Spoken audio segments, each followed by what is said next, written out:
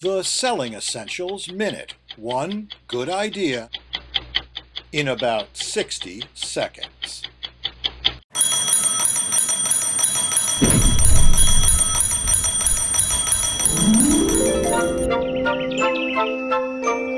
You've heard it a million times. Sales is like fishing.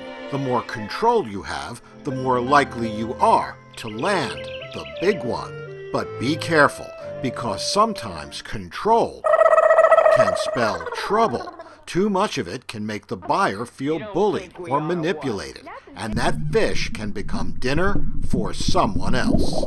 So, what to do? Set your buyer free by using one simple phrase, 4 magic words that research shows let your buyer retain decision-making power while doubling the chances that you'll close that sale. And those 4 words, but you are free.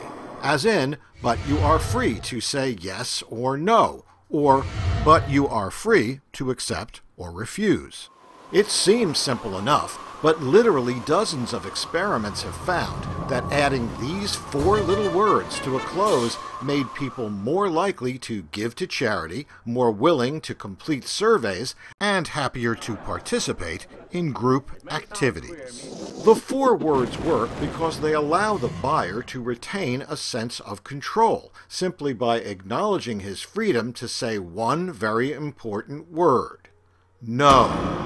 And the study showed that salespeople who used the 4 magic words were better liked than those who didn't. Of course, you are free to not try the 4 magic words. Just try not to be upset when the big one gets away.